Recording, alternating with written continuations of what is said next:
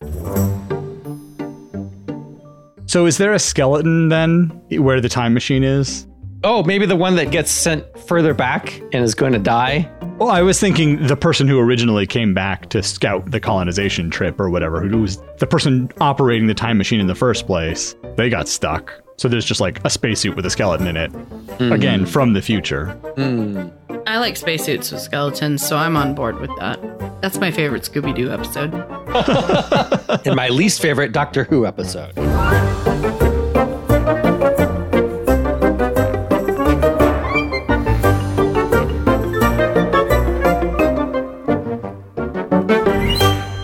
Hey there, story fans. Welcome to Almost Plausible, the podcast where we take ordinary objects and turn them into movies. We are a US-based podcast, and today is our country's Independence Day. We wanted to pick a theme that would celebrate the holiday, and fireworks was the first thing that came to mind. But we've already done an episode about fireworks, which you should listen to because it's pretty funny. So we decided to go with flag instead. I'm Thomas J. Brown, and raising the standard with me are Emily. Hey, guys. And F. Paul Shepard. F as in flag and fireworks. Ooh, fancy. Do either of you have any interest in vexillology? I'm assuming that's the study of flags. Yes. It is, yes. I have some. I think they're pretty, and I like to hear what each thing symbolizes.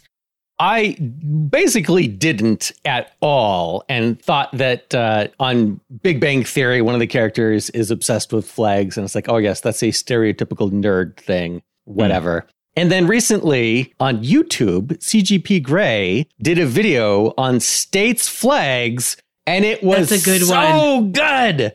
And someone in the comments linked to a TED Talk where they did a talk on city flags. And that was also really good. So I have this renewed interest. Was that TED Talk the Roman Mars one? Yes. Yeah, that's really good.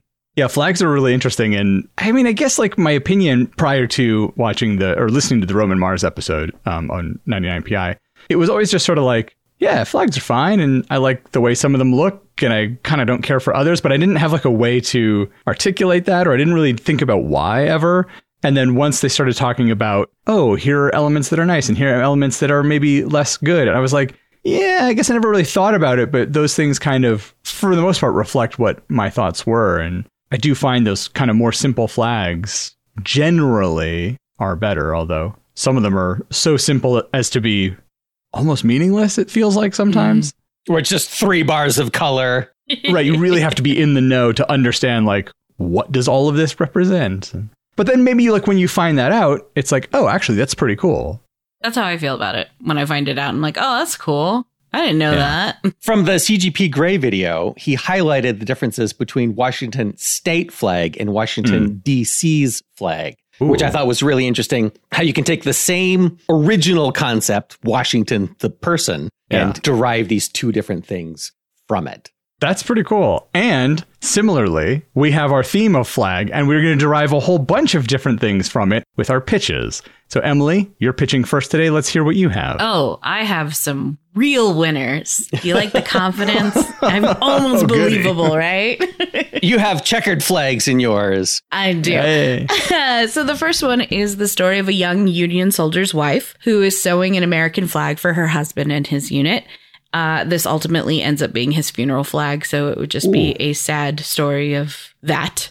So is this sort of like following the journey of the flag? Yeah, like most of it'll be her, constructing it, maybe some letters and her life as a war bride, and then kind of maybe its journey to the husband and its way back to her. I like the idea of it following the flag. So as it's being carried through the army, you're seeing these mini episodes of various soldiers. The flag sort of as the audience stand-in. I like that. It's cool. Yeah. Right. However, this sounds like a sad one. And I don't need help crying anymore. Not in 2023. No. All right, so the second one is a little more lighthearted, or can be a little more lighthearted. A fake documentary about the design of a new flag for a post-apocalyptic society. I love the idea of a talking head scene where the guy is like, we really wanted to make sure that we got the animals that were important to us in there. So that's why the trash panda is featured very prominently on the flag. Yeah, see, we can go either way with like ridiculousness, or we can make it a little more serious. What are some of the elements you think would be on a post-apocalyptic flag? Have you thought about that at all? No, but I mean, trash, obviously. Mushroom cloud. Mushroom cloud, yeah. Nuclear snow. Biohazard symbol, yeah. The death of large mammals. Yeah, pile of bones. I just imagine that scene in Our Flag is Death where they're all, Yeah. showing their flags and explaining the meanings behind them. All right, and for my final one, a young man finds a very old flag in the attic of his frat house. He decides to hang it on the wall of his dorm room, behind his bed, mattress on the floor. His dorm room or his frat room? I'm sorry, his frat room. Okay. And overnight, he becomes possessed by an eldritch spirit attached to the flag, which embodies or manifests as Uncle Sam, and then goes on a killing spree for all he deems unpatriotic. I was wondering where the serial killer was going to come in. I thought it would be a fish out of water story, someone, a Confederate soldier or something possessed the flag and then embodies the student and is someone out of time. Well, you see, the flag was sewn by a young Union soldier's wife, and then he died, and his blood got on the flag. And right. Bringing it all back together. That's right. All right. That's all I got for you guys. Shep, it's your turn. Okay. So, on the first manned mission to Mars, when the crew goes to plant the flag, they find a flag already there. Now, there are a couple places you could go with this. One, it's their flag, and they're in a time loop, like Triangle. Have you seen Triangle? No.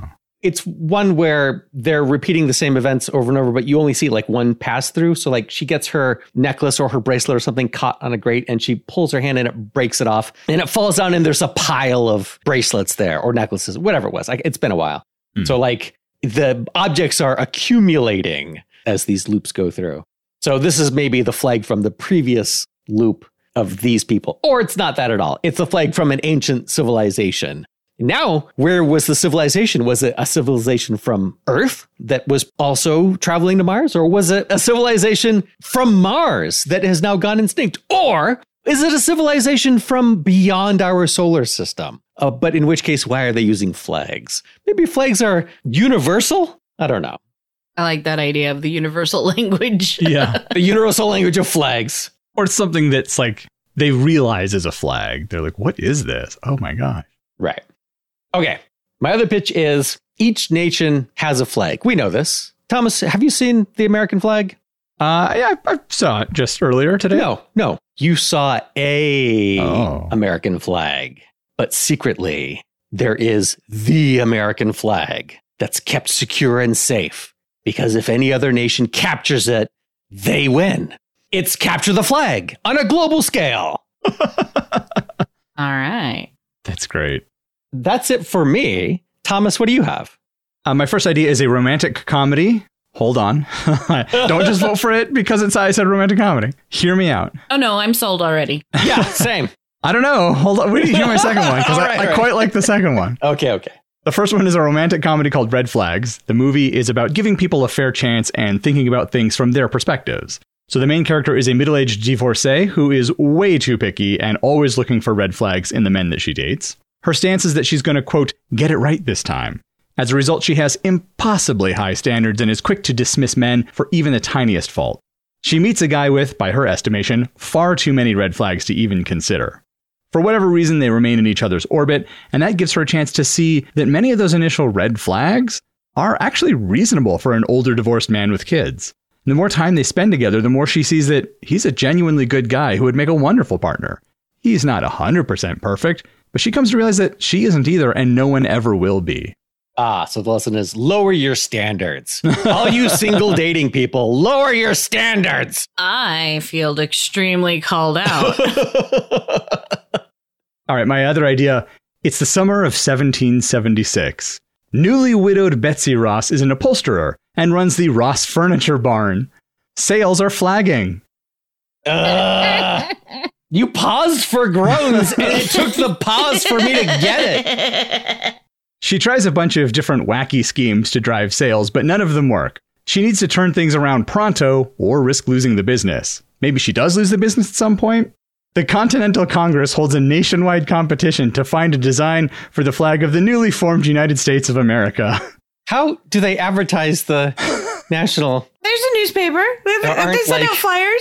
There's just flyers posted everywhere. Town criers. Town criers. Yeah. They have newsboys shouting it from the streets. Right. There's a post that all the news gets put up on. And It took 6 months to go from, the southernmost state to the northernmost state. How are they organizing this? This competition will run for the next 3 years. yeah. Remember, at that point in time, Continental Congress is in Philadelphia. That's kind of middle. There you go. Isn't that where she lives anyway? Doesn't she live in Philadelphia? Yeah, I think it was so. just a convenience, a person of convenience. Yeah. All right, so the Continental Congress holds a nationwide competition, or maybe a Philadelphia-wide competition, to find a design for the flag of the newly formed United States of America. Betsy enters, and her design performs well, but she has stiff competition. Perhaps at some point there's an accusation that she stole her design, or maybe people are shocked at her use of 5-pointed stars instead of the traditional 6-pointed ones. Anyway, in the end, she wins the competition and eventually opens Betsy's Flag Emporium. I'm so lost. I'm so out in the weeds on this one. What is going on? It's like an episode of Drunk History. Pretty much, I just like the idea of sort of like a wacky retelling of history. So this is like Emily's fake documentary about the design of a flag, but it's the design of a flag for a new union rather than a post-apocalyptic society. Right. Yeah. Those are my pitches. Did we have one that we liked more than the others? Obviously, the rom-com. I mean, that was my thought too, but we do a lot of rom-coms.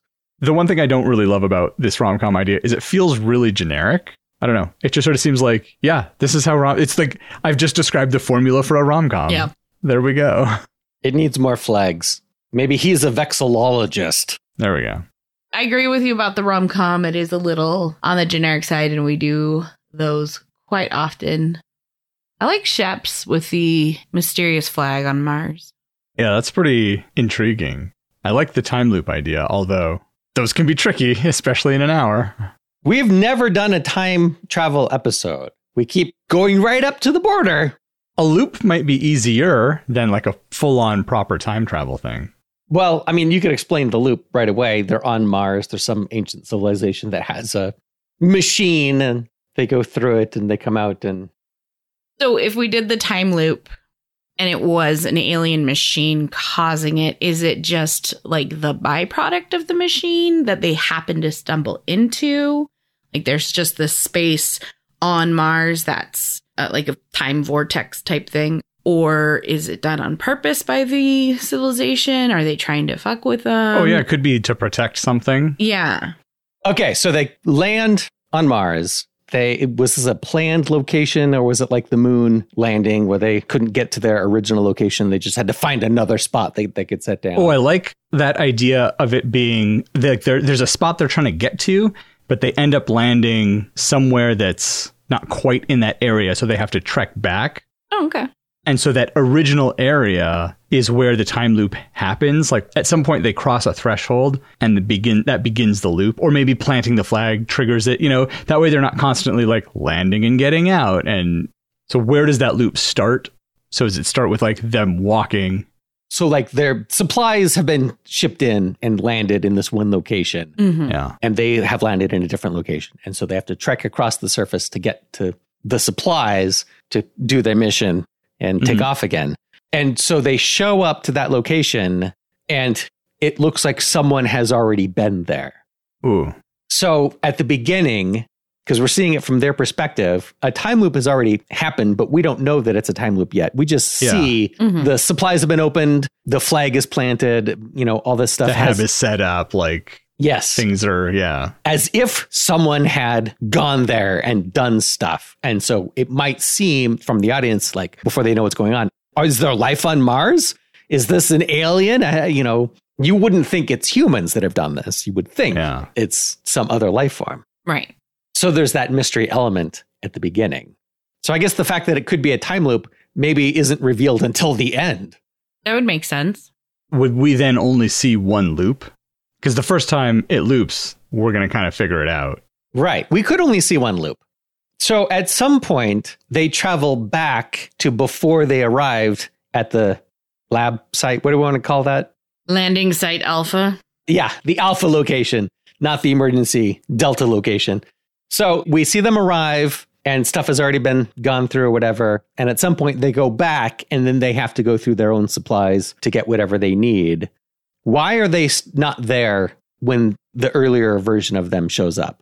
Why did they have to leave? What happened to cause them to leave? Do we want an alien race to be there? I mean, if there's time travel, it could be future humans. It could be past humans. Humans that went to the deep past back when Mars still had an atmosphere and tried to set up a civilization there.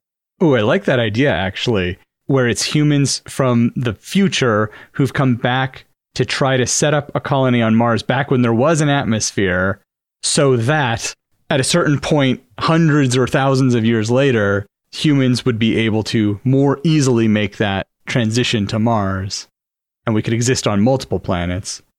I mean, it feels like it would be some rich asshole who goes back to try to set up like a luxury planet so that rich people a couple thousand years in the future would be able to vacation on Mars and get away from the dirty, normal Earth people. Right. The pores. Right. But that could be what's causing the time loop, is whatever technology or machinery they use to get there is busted in some way that's generating the time loop. Yeah, right. Totally. That seems really feasible. Yeah, I like this idea. Because of the glass-like dirt that screwed something up on the time machine, and it's causing it to short out, and it's like trying to spin up because it's like an automatic return mode or something like that. And so it's trying to spin up, but something happens and it trips back into the time loop. And I like that, because now we can have a ticking clock that's going in reverse. Every once in a while, the faulty machine sends out this like time wave that moves everything a little bit further back in time. That's how they end up before they were there, when they're there later. But they have to launch and get off the planet and away from that machine before they end up before the supplies are dropped off. That's why they're not there later when they show up at the end of the loop, because they had to leave. So when they get there, their supplies have been gone through and the rocket is gone. Huh. So it's like a microwave. It's got waves of areas where it's high intensity and areas where it's low intensity. So they could get separated fairly early, where some of them move back in time and one of them maybe doesn't. Or one of them moves back in time and the rest don't. Maybe that's the first thing that happens, is one of them disappears. Yeah. And that's who's gone through the supplies before they get there. Well, that's what they think. That's the working hypothesis, is that this one person that separated from them somehow made it to the site before them and for some reason launched the rocket and left the planet and left them behind. Can you imagine walking up to that site? You've gotten off the ship, you trek all the way across the planet, or however far, you get to the site and all the food has been eaten. Not that like the packaging and everything is gone. The packaging is empty. The food is gone. It has been eaten. You're like, how the fuck did he eat all of this food in 60 minutes and launch the rocket by himself? Yeah, I like it because that introduces that mystery of what happened. Yeah. The obvious explanation doesn't seem possible, but it's currently the only logical explanation.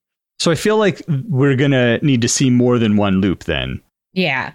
I think with the way we're writing this one, it's a multi-loop. Yeah, to introduce that, like you said, that ticking clock and that pressure, that time pressure. Right. It's not really a loop, though. Well, I guess it is still a loop. Like every time the machine goes off, they move further back and further back. So they move back and then they're going forward in time, and then they move back further and then they're going forward in time. So at some point they see the rocket land? Well, they might see the supplies dropped off, or maybe that's the end of it, is they go back so far that the stuff isn't there. Oh my God. So they're just trapped on this planet and they're like, oh, we are going to die. When our oxygen runs out, we are going to die immediately. And that's when all the stuff lands. And they're like, well, let's get on the ship and go. So I like this. They land. So we've got the landing zone and the mission zone. So they land in the landing zone. They hike toward the mission zone. At some point along the way, the first person disappears. They're like, well, we all have GPS units on our wrists or whatever. We know the rally point is the mission zone. Not too worried about it right now. Let's just get there and get set up. And because that's the plan, is we're going to go to the mission zone. So he knows where to go. He knows how to get there. And then they get there and the hab's already set up and all the supplies are eaten and things have been gone through. And they're just like, what the fuck? And there's that mystery of like, how did he do this? And they're like, well, we don't have any supplies. We can't stay here. So I guess let's go back to the rocket. They go back to the LZ. The rocket's gone, or maybe they see the rocket taking off and they're like, what is happening? And then what it is that's they've been moving around in time, and the plan that they formulate is we have to get off this planet. And so they sort of figure out maybe what the pattern is, the time pattern or whatever. And so they end up getting back to however many of them are left at the end, get back to the rocket and take off to get off the planet. I don't think they can see the rocket take off, or at least not at that point. They'll have to see it take off after they've already seen it not be there, because it takes off further in the past. Mm-hmm. That makes sense. So like the first return, it's just not there and they don't know what to do. And then they go on the loop or whatever. Because we're not that far from the rocket. We would have seen it and heard it. Like, what the hell? Yeah. And so then they go back to the mission zone. Well, maybe let's look through it more. Maybe we can find something usable. And now there's food there. Yeah, they come back and everything's packed. What we could do is like maybe the guy that's separated, left behind or whatever, has to do something on the rocket. There was some minor thing he has to fix before they can take off again. So he's just going to do it now. So they get there first. All of that happens. They go back. Rocket's gone. They go back to the supply zone and he's there. And he's like, oh my God, where have you guys been? It's been like 4 days. And he's like introducing the idea of like they're in different time spots. Yes. Although I wouldn't have him like has to stay behind to fix something. He's staying behind because that's just protocol. He's staying with the rocket in case something happens. And then from his perspective, everybody disappeared and he eventually leaves the rocket and goes to the mission zone. Yeah, nobody was answering the radio. Okay. All the transponders disappeared. Yeah. Yeah, so then they all kind of get to know that something's weird with time at that point. Yeah. Yeah. I think one of them's got to disappear entirely that we never see again. And there's like scratches on a rock on the surface because they went back so far that nothing else was there. Ooh, I like that. Do we see the scratches slowly forming like with each pass? No. Oh, I thought you meant like watching it. No. Like with each pass, there's but it's like at one point there are 3 and then another time there's like 10. Yeah. And at first it's just like these random scratches. And then the next time it's like, this actually looks like a pattern. Oh, how horrible. Yes. Okay. We do see that at some point. So there's like a whole bunch of scratches in a rock. And then at some point they notice there aren't as many scratches in the rock. And they're like, how the hell is that possible? And then later the scratches are all back and they're like, what the fuck?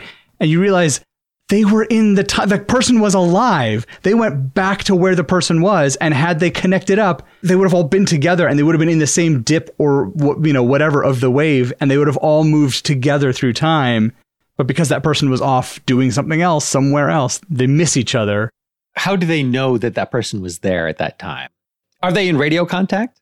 They're not close enough to be in the same dip, but they could be close enough to contact. Mm-hmm. But then what would you say? You have a limited amount of time. How much information can you send through? Time travel's hard. Why did we choose this? Well, I thought it was more the realization that they were there and they missed it and that they didn't know that he was there. They didn't communicate with him. They didn't find his blip on the screen. Yeah, it's more, I think, what you're saying about that, like the missed opportunity, right? Yeah. Yeah. Why would we see different amounts of scratches at different times? Now, if they're trying to keep track of how many loops they've been through, then it's a tally. I can see tally marks growing larger. But a message, you write the whole message all at once. Yeah, see, I imagine tally marks for like loops or how many days they've been there or whatever it is. That number is always the same the whole movie, except one time it's way smaller. And then it goes back to being, later they see it and it goes back to being the same number. And it's like, oh God, there was that one loop where we were in the same time frame as that person. But see, I don't think it ever increases. I think it is the number it is because the person died hundreds of years before anyone ever got there. And so the tally marks are just there. And then at one point, a bunch of them go back and there's like half as many tally marks because they've moved hundreds of years back. That's why this is the mission zone. Mars rover or whatever found these markings. Oh, yeah. Oh. And so they planned this mission here. To study the markings. That's good. I really want to emphasize the missed connection, though. Yeah. And that's why I think they need to be in radio contact or their transponder needs to show up. Like the person that's missing is suddenly there and they can talk briefly. But they can't see them. Right. They're not in visual contact, but they're talking on the radio. We got separated and the other person's freaking out because he hasn't So seen excited, anyone. and yeah. Right. And then they're trying to get together, and that's when another wave goes through, and the transponder disappears again because they didn't get together in time. And that's it. They missed their window. I actually want them to see each other, but I want that person to be pretty far away. Mm. And so, like, they can see each other and they can communicate via radio. The guy's like, oh my God, don't go anywhere. Don't go anywhere. I'm coming. And he's like booking it. And there's like hills and valleys to the landscape. And so he dips down below into a small valley and then just never comes back up. And they're like, what happened? And they look back into the cave or the rock or wherever the tallies are. And all the tallies are back. And they realize they've left him behind again. And that's it. That's the last we see of him. Yep. That's good and sad. Yep. How many astronauts are on the mission and how many make it home or make it off the planet? There's at least 4. I assume a crew would be larger than that, although not a lot. Right. I was thinking maybe 5 or 6. A space shuttle crew is typically 5 to 7 crew members. There you Well, go. there we go. So we have one character who gets separated into the past. And that guy is definitely not going home. Right. And then we have the other one who gets separated initially, but they are able to reunite. Do we do 5? So the one guy gets disappeared and then it's 2 and 2. They get separated in pairs and then reunited all 4 together. Hmm. Oh, yeah, we could do that. Oh, let's do 6. So we've got the one guy who disappears forever, the one guy who's on the rocket, and then the other 4 people. And so Rocket Guy is sort of bouncing back and forth in and out of like the timeline. Sometimes they're in contact with him, sometimes they're not. And we can just leave him on the rocket the whole movie, so he's inexpensive. Okay. Yep. Get someone, an A-list person to just do a cameo. Yeah. And they're just mostly voice work. Yep. Alan Tudyk. Yeah, so I like that. And then we've got 4 people to play on the surface of the planet and go through time and separate and come back together in whatever groupings we want. Do the 2 get back together? Or do the 2 groups, do the 2 pairs get back together? Well, we want them to survive, right? We only want one guy to die forever. Well, do we? I mean, I kind of like the idea of maybe only 3 people. We've got the guy in the ship and one other pair who managed to escape. I like that if they get to the machine. They figure out what's going on, and these waves of time are coming from this one location. Oh, and then the 2 have to sacrifice themselves to save the 3? Right. So they go in where the waves are the most powerful, and they end up going way into the past, back to when maybe there was atmosphere on Mars. And it's a man and a woman. So it's like Adam and Eve. Yeah. I was just going to say, are we going to introduce that into this one? I like that. So they shut down the machine, but in so doing, there's a huge final burst of energy that sends them back. Oh, so they've got to do something that holds. They figure out how to get the machine to hold at. Oh my God! Yeah, it's all coming together. So they're in communication. They can see the date listed on the machine, so they know when they're at the correct time. So let's say it was today. So it's July 4th, 2023 is the date where they landed on Mars. And so that's their today. And so they can see on the console when it finally says either that actual date or close enough to it. Like, hey, we're in 2024. That's good enough. Just go. And so they can get back to the world that they're supposed to be in the timeline they're supposed to be in. It's got to be before they landed, but after the supplies were dropped off. That's got to be the sweet spot. Right? Because doesn't the rocket disappear at some point? Yeah. Yeah. But the rocket disappears because they'd left? Right. Yeah. It disappears because they left. So all points after that, it's gone. Yeah. So they need to get back to when it is there. This is why you get the A-list actor to be the guy on the rocket, because he's only there at the beginning and the end. Yeah. Mm-hmm. And a few voice cameos in the middle. Right. When it's convenient. Right. So they say, okay, go. And they hold the machine at that time or whatever happens. And so they clear it. And there's a big final burst of energy from the time machine that sets them back 5,000 years or whatever it is. And it's a lush planet. And they come out. And yeah, so you get that Adam and Eve moment of like, well, I guess we live here now. And she's like, I'm gay, though. So yeah. They can have a platonic love story on the before they die. I mean, we don't have to see it. We don't need to know what goes on. So that is a question I have, though. Do we get to see each person's? Yeah. So, I mean, I don't think we need to see a lot about the people. I actually don't imagine we see very much about the people who stay on Mars. The one guy, he just disappears. The couple, I think they walk out of a cave or something. And we see that it's lush, but it's very bright, and we don't follow them after that. We just see them walking out. We could just hear a waterfall. Yeah, we know from their scene Right. that they're thousands of years in the past. And we know, because it's been established, they aren't going to be able to come back. Right. They go together to see what the source is and if they can fix it. One of them is the electrical engineer for the ship or something. And they realize there's not enough time for the other person to get back. If we're going to make them Adam and Eve, let's lean into it. One's got an unrequited love for the other, so he's just not going to leave her side. Are we going to make this a rom-com? No. We specifically chose this one not to be a rom-com. The sequel is the rom-com. Life on Mars. Yeah. Yeah. Mars isn't a good place to raise kids, I hear. That's good.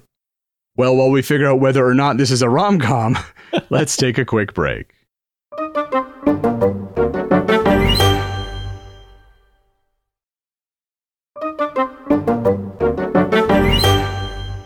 All right, we're back from our break. So what is the final end of the film? Is it those three people back on the ship headed toward Earth or toward whatever the orbiting ship is that takes them to Earth or however they get back? Or is the implication that they're going to make it back? Or do we see them back on Earth constantly questioning, is this actually our timeline? Yeah, because how could you possibly know? They're running around screaming, is it Berenstein or Berenstain? Oh, yeah, they get back to Earth and no mission was ever planned or sent. Everyone assumes they're aliens designed to look. They spend the rest of their lives locked up. Yep. Well, that got real dark real quick. No, I think the best thing is just they take off, set course for home, and that's it. We just know that they've escaped the planet. We assume they'll make it back. I get what you're saying, Shep. It's that they're going to, when they go back to Earth, which we're not going to see, they'll actually go before the mission launched. Right. That's the implication. Yeah. That they are also still on Earth. So the supplies arrived not long before they did. Okay.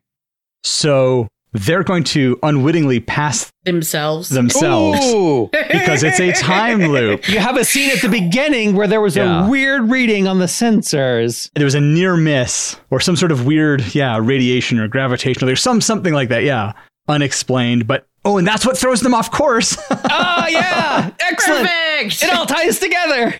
Good. That's real good. Is it, or is it a paradox? It's not a paradox. Okay. It's a loop. It's a loop. How did it happen the first time? It doesn't matter how it happened the first time, because as soon as it loops once, they're going to be thrown off for all subsequent loops. That's not a paradox. Okay. They landed correctly the first time, and then they threw themselves off a little bit, and then each subsequent loop, it found a happy place. Okay. They're not going to get any further off course than this. Right. And that's where it stops changing. Haven't you guys gone through loops before? It's not a paradox. So how do they figure out that they're in a time loop? I mean, certainly we don't want somebody to experience it a whole bunch and then come back and be like, okay, guys, so here's what happened while I was gone. Do they figure out, are they separated multiple times or just one? I think it's an ongoing issue. So the first time they're separated, somehow they I think it takes a little bit, though, for them to figure it, because I don't want them to get it right away. Like, maybe that's an end of the first act thing. I have a question. Are we following a specific person or pair, or are we following everyone and seeing like what happens for everyone? Well, we don't follow the one in the rocket ship, and we don't follow the one who goes way back in time, because we don't want to follow those people for budget and story reasons, respectively. Right. I think we follow the pair that stays and turns off the machine. Yeah. That's the mission captain and one other person. Do we? Because if we end the movie the way we were saying before, we leave them behind and follow the three in the rocket at the very end. Like, that's where the last shot is on the rocket. So I feel like the two who get back on the rocket are the ones we follow. Okay. And it hurts a little bit less, like, to leave those two on Mars because we weren't as invested in them as we were the two who do get off the planet. Does that make sense? Well, that's why I wanted to follow them that were left behind. Emily, what you were just saying gave me an idea. You know, you mentioned talking about like, oh, well, we see them in the lush Mars. We see the waterfall and stuff like that.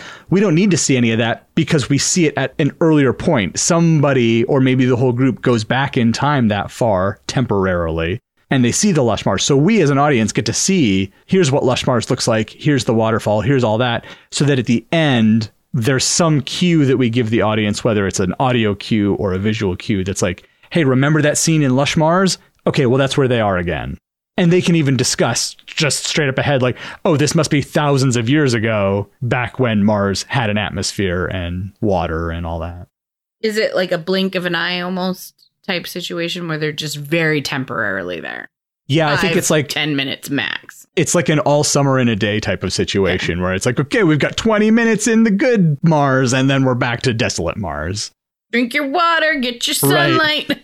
Oh, God, the temptation to take your helmet off. But in the blink of an eye, you could be back in desolate Mars. Maybe somebody's going to. Yeah. And the other people are like, we're scientists. Don't be stupid. Right. Right. Is there air? You don't know. Seems okay. Okay. I think that you establish clues that there's a time shenanigan going on if you're following one pair. Right. And the two pairs separate to investigate different parts of the landing zone, but they're staying together. Right. Because they already separated once and one person disappeared. So the mission captain is like, let's buddy up because we're not going to let that happen again. Yeah. And they're going to meet back up in 10 minutes or 20 minutes or whatever.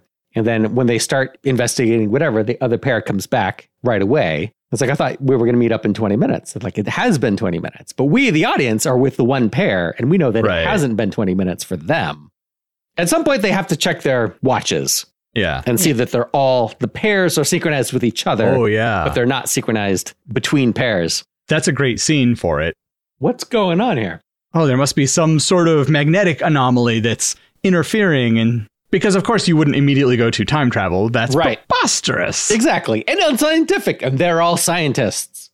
So we talked about the time travel was humans in the future trying to establish whatever in the past on Mars, a colony or whatever. How does that get communicated to the audience? They find the machine. Yeah, but there's surely not like a manual on the machine or a plaque on the machine that was like created for the colonization of Mars in BC 5000, you know, or to be BCE at that point. But the menu or the labels is going to be in English or something. Right. So it's going to be clear that it's from Earth. Has a little American flag on it. Yes, got to establish the flag. Yeah. Do they... No, it's a stupid throwaway line. No, you got to say it. No, because you'll make fun of me because I'm not a sciencey person. No, we'll edit this out. No, I want you to leave it in when you make fun of me and my protests for being made fun of. Well, you could have someone be like, you know, look at the machinery and obviously this technology doesn't exist yet. This is just theorized. We haven't come up with the math material insert thing here that it doesn't exist in their time yet, but they're working towards and that machine has it. Yeah, I mean, just like we had pictures of what mathematically a black hole should look like, and people were able to sort of come up with pictures of like, it would probably look like this. And then all of the models and stuff that we've gotten are like, have confirmed that those really old pictures were shockingly accurate. It could be the same sort of a thing where it's like, oh my God, I've seen this architecture sketched out before as a hypothesis, but it's a way out there hypothesis. We've never had the computing power to do it. Oh yeah. And like some of these parts, like I've never seen microchips like this or, you know, whatever it is. And it has the classic 3 dates thing, like in Back to the Future. It has the origin date and it's, I guess it's from the future. It says it is. Oh, yeah. You know how equipment always has the little manufacturer plaque on there and it has a date, a manufacturer date, hundreds of years in the future, thousands of years in the future. And they're that's like, the inspection plaque. Yeah. Last inspected. Yeah. Past inspection on this date. I mean, I think that sells it. Works for me. Works for me. So we're not following the Adam and Eve couple because that's just what I'm going to call them from now on. Adam and Eve. That's fine. So we're not following them. We're following the other two. Mostly we're staying with them on their shenanigans and adventures. Yeah, I mean, we can follow Adam and Eve a little bit, but they're not our primary focus. Our primary focus is the other couple. Do we want to talk about the other two, the other pair? Do we care? Are they just some dude bras that, you know, are they Turk and JD? Turk and JD. Eagle! Or are they just, you know, colleagues? I would like maybe they had some animosity that they have to overcome in being paired up. I mean, astronauts go through a lot of rigorous This is true psychological screening, which doesn't make for good movies because it's not very dramatic. But that's what I want to see. I want to see professionals being professional. I don't want to see people yelling and screaming and being unprofessional, because every time I see that, it takes me out of it. Yeah, you see people acting or reacting in a way that's just like, well, but that's not how people would act in that situation. Right. So is there a skeleton then where the time machine is?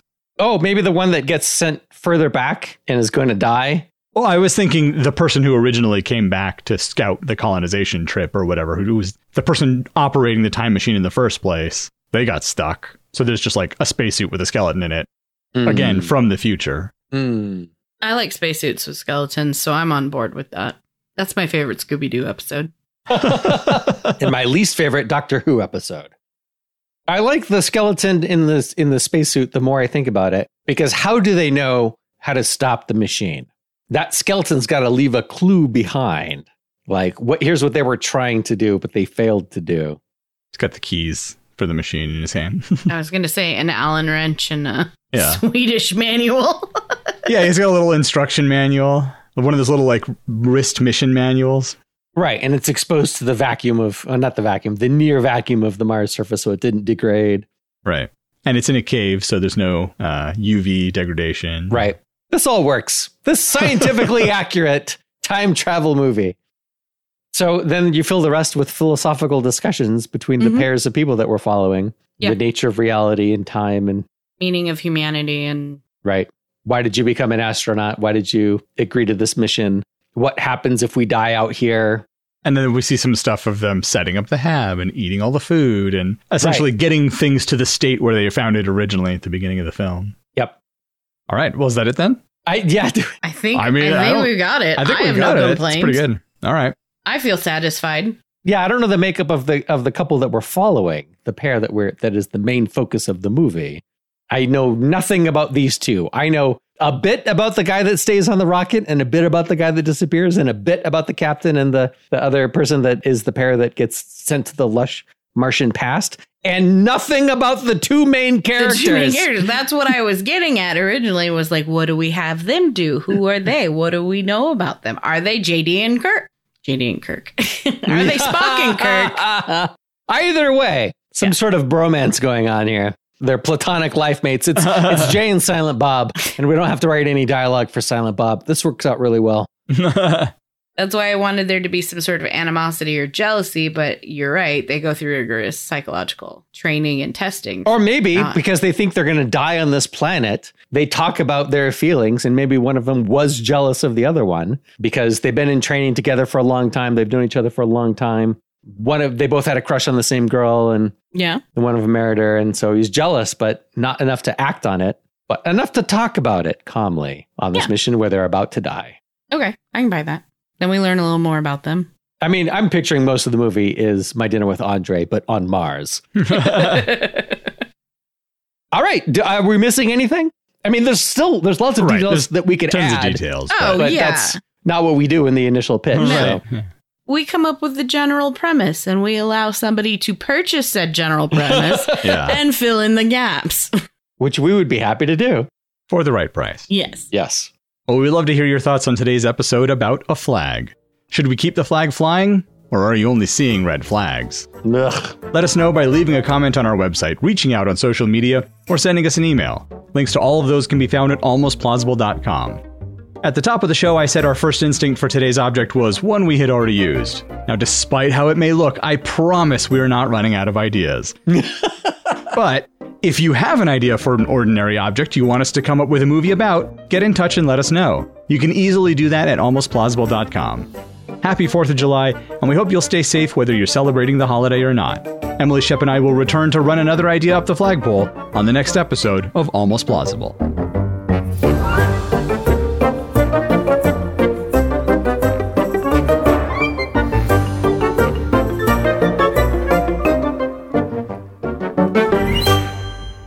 There's obviously a big period of trying to figure out what the hell is going on. So right. Because they're all scientists. They're thinking logically about it. Someone does math and maths it all out. Matt Damon's there with a chalkboard and a janitor suit. Just, He takes a step back and goes, well, how do you like them apples? Right. It's like The Martian, except for instead of potatoes, it's apples. Yeah. Matt Damon, why didn't you fly back to Earth with the crew? Had to go see about a girl. Ugh.